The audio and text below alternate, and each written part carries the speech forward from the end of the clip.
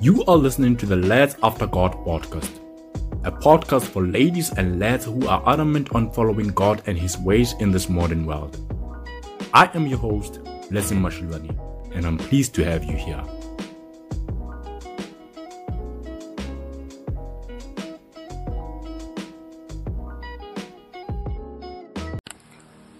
What's up, beautiful people? It's your boy Blessing, and welcome back to another episode. Actually, it feels so weird saying this because, guys, I've been slacking with the content and the consistency for a while now, but I've been fine, guys. I hope everyone has been fine as well. It's your boy Blessing, still saved, still love the Lord with a passion. Hope everyone has been fine. Hope winter has been kind to you guys. Oh gosh, a lot has been happening ever since I dropped the last Lads After God episode, and I'm on the brink of a new season in my life. I'm about to relocate, and there's a lot been going on, and I just felt like I should just use this episode as a testimony episode. A lot have been following the Lads After God podcast. A lot have been following me on social media and all these platforms. A lot know me personally, but very few know actually my testimony and where I've been with God and what He's taken me through. But God has really been so good in my life ever since I accepted Him. I think it was between 2004 and 2005, the years where I had a realization of my need for a Savior, and growing and fumbling along the way. Fighting with condemnation, fighting with habitual sin, fighting with mental health problems. God has been faithful, and I was born in a Christian family. I'm the third of 3 boys. I have 2 elder brothers, and I've always knew about God. I think I had at 5, at 3, already knew some memory verses, but you grow in that and you take it for granted. And then I went to primary school, I went to high school, and like I said, 2004, 2005, I think 2005 was when I was doing my grade 9. I had accepted Christ as Lord and Savior, between that time, and it was just, a great thing, living a life for Christ as a young person. But that didn't mean that I was perfect. I was still being sanctified. I struggled with sexual sin. I struggled with what many people my age struggled with, including things like porn addiction, sex addiction, things like that. But God being God, God being merciful, He had His hand on me, and He helped me, navigate those years as a young person. I was able to keep my virginity through my high school years. And then came varsity. I went to Pretoria to do my first year, and all went well. Met the most amazing people in that year. I think it was 2009. And met such amazing people that year. Made a lot of friends. I think that was actually one of the peaks of my youth. It was so great. I remember many people, even my parents, still don't believe that I was awarded first year of the year, like at Mares, because I was just such a people's person. People's person. Yeah, that sounds right. That's about right. Yeah, and I enjoyed those years so much. And then came my second year, and things just started, tumbling. I will not blame this on anyone or anything.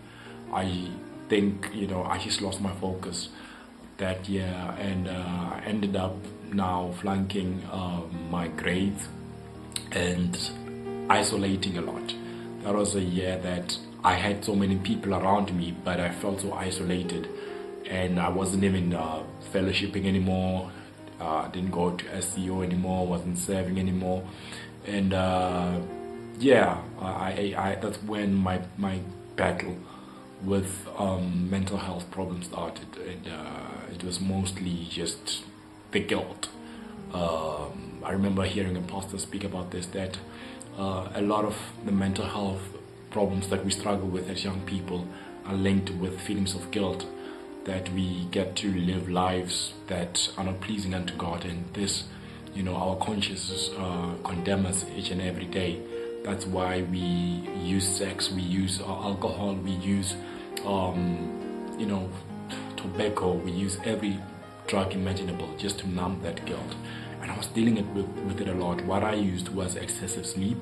What I used was excessive video games. I would play FIFA with the boys, and my academic life went into the gutter.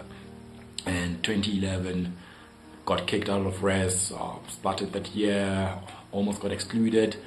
It was a mess, and I went back to school, and just thought I would salvage some, but it was just too much for me to bear, and my mental health was continuing to go under, just go into the pit. And it was such a mess. I remember when I was close to my 21st birthday, I was in such a bad mental space, and thanks be to God, I was able to reach out. When I went home in December, I reached out to my parents. Had to do a lot of confessing in terms of things that I was doing, which made me feel guilty. The lifestyle I was living, I confessed about those things, and asked them to pray with me. I rededicated my life to God, and I thought that would just make everything, my problems, go away. But my mental health was in such a bad space that I needed to get help, needed to get counseling and stuff like that. And then there was this years in my life, my early 20s, where it was almost like going through a wilderness, having to just through a January, like seeing people from my varsity calling me saying, "Hey man, we're not seeing you. Where are you? We haven't seen you in campus. What's happening? Where are you?" And having to explain to that. I remember there were times where I wouldn't even answer my phone. There were times where I wouldn't even want to talk to anyone because I felt so bad having to be a young person and hearing having to see your parents leave you in the morning to go to work, and you're just there in your in your parents' house, and you don't have anything to do. You don't have the will to do anything. You've just lost all the fight in you. I've been in that place, and there were times where I battled with suicidal thoughts. Ask my parents, they will tell you that there was a time where I was suicidal and attempted suicide, where I actually had to be put on suicide watch. Many people do not know this, but God being God, He saw me in that space, He saw me in that area, and you know what? He was with me. And me struggling with mental health problems, me struggling with that, you know what? It was just something that hindsight showed me that God allowed me to go through that. As painful as it was, He allowed me to go through that just to show His glory and to show His favor upon my life. I was able, some years later, I think it was in 2015, where I went back to school, enrolled for a degree in marketing, and actually ended up passing in record time. And like I always share this verse, which is Psalm chapter 84, verse 11, which says, "The Lord is a sun and shield, and no good thing will He withhold from those who keep the path pure." And I saw it. That there had to be things that I chopped off from my life. I had to chop off, the laziness. I had to chop off, everything which was a distraction in my life, which made me lose focus from my relationship with Christ. I took that verse which Jesus said, those words Jesus said when He said, "Seek ye first the kingdom of God." I actually ended up just, pursuing Christ and just pursuing a relationship, cultivating a relationship with Him. And it had a domino effect on every other area of my life. And here I am today. I consider myself lucky. I know many who struggled with mental health problems and suicidal thoughts and who were in that dark place. Many don't come out alive. And not to say that I am perfect, not to say that I do not struggle from time to time, but I just would like to thank God that I'm not where I was, and I know that with Him I am assured of a perfect future. And sometime last week, I spoke to a friend of mine, an acquaintance actually. I shared my testimony with him, and I was just sharing with him the gospel and the goodness of God, and how we are in need of a Savior and everything. And after hearing my testimony, what I just told you guys, he was like, "Man, you had it so tough, man. Knowing what you know now, what would you change? What would rather have went through, you know? Because man, you're telling me that you only graduated when you were 28. You're telling me that you got, you got your first job at 28 and had to deal with a lot of unemployment and all these bad things. It was like, what would you change with what you know now?" And it made me look back at my story, look back at everything that I went through, and actually, this is how I answered him in a matter of seconds. Actually, I said I wouldn't change anything. I wouldn't change anything. And he went on and said, "What do you mean you wouldn't change anything? Because you just told me that you went through a figurative hell, and what do you mean that you wouldn't change anything?" And what I actually meant by that was that everything that I went through in my life, all those things that we go through in our lives, and those moments that we go through in life where we feel like God is not even hearing our prayers, God is not even close to us. Everything that I went through, I believe it to be God's plan, of Him drawing me closer to Him. If I hadn't gone through everything, the porn addiction, the having to deal with the condemnation, having to deal with the self-hate, having to deal with the mental health problems, having to deal with the failure, the closed doors. I still deal with rejection, and having to deal with all those things which many would call bad, and many would label as a sign that, okay, God has departed from me. Had I not gone through them, I believe I wouldn't be where I am today. And I'm so grateful for where I am today, because I believe that where I am today is preparing me for where I should and I ought to be tomorrow.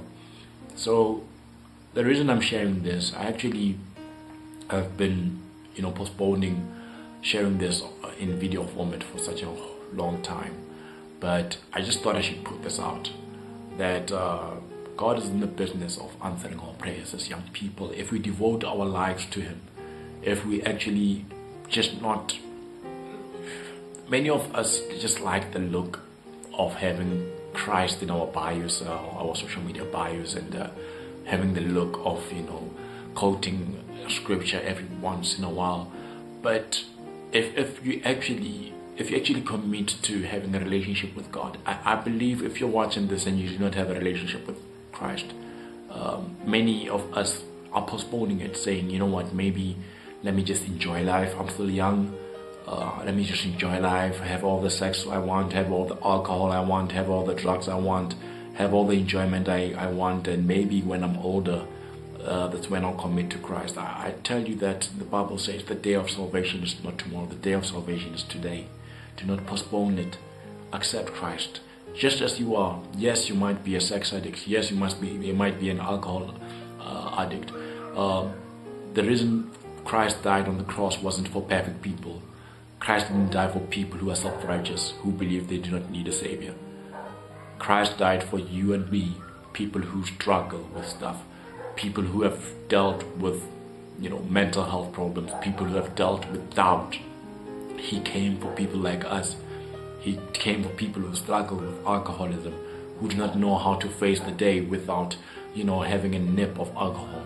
He came for people like us. He came for people who struggle with, negative and suicidal thoughts, who feel like there's no reason to live anymore. I promise you, your solution is found it can be found in Christ. He came for you and He died for you, and He wants a relationship with you. He says in the book of Revelation, He says, "Behold, I stand at the door." He's standing at the door of your heart and He's knocking, and He's saying, I know what you're going through. I know your heart's desires, and I know what it will take to get you to a place that you have to be. Not the place that you want to be, but the place that you have to be, that God has ordained in His plan for you to be at.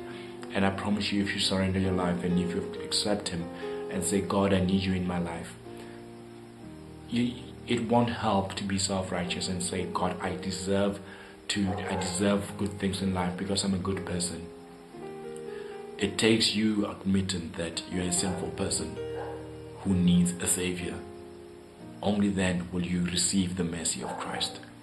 So guys, I'm super grateful for life. I'm super grateful that I went through what I went through and I am where I am today. And I love you. And if you're watching this and maybe are not too keen on accepting Christ, I want you just to chew on this and allow it to just dwell your heart. That we all have fallen short of the glory of God. We've all sinned and fallen short of the glory of God. And you know what? Christ is making a petition with us. God is making a plea in the book of Isaiah. He says, though your sins are as red as crimson, He shall wash them and they shall be as white as snow. That is His petition with you today. I don't know when you're watching this, if it's morning, if it's evening. Whenever you're watching this, I just want you to just come to this point where you say, Christ, I need you in my life, and be intentional about pursuing Him and cultivating a relationship with Him and see your life change. I'm not saying by accepting Christ your life will be perfect. Of course, negative thoughts will still come into your mind every once in a while. Of course, we'll still deal with you know, the persecutions of this world. But it's better to face this world's persecution in a right standing with God than being an enemy of God. I love you and thank you so much for watching, and hope to catch you next time. May God bless you.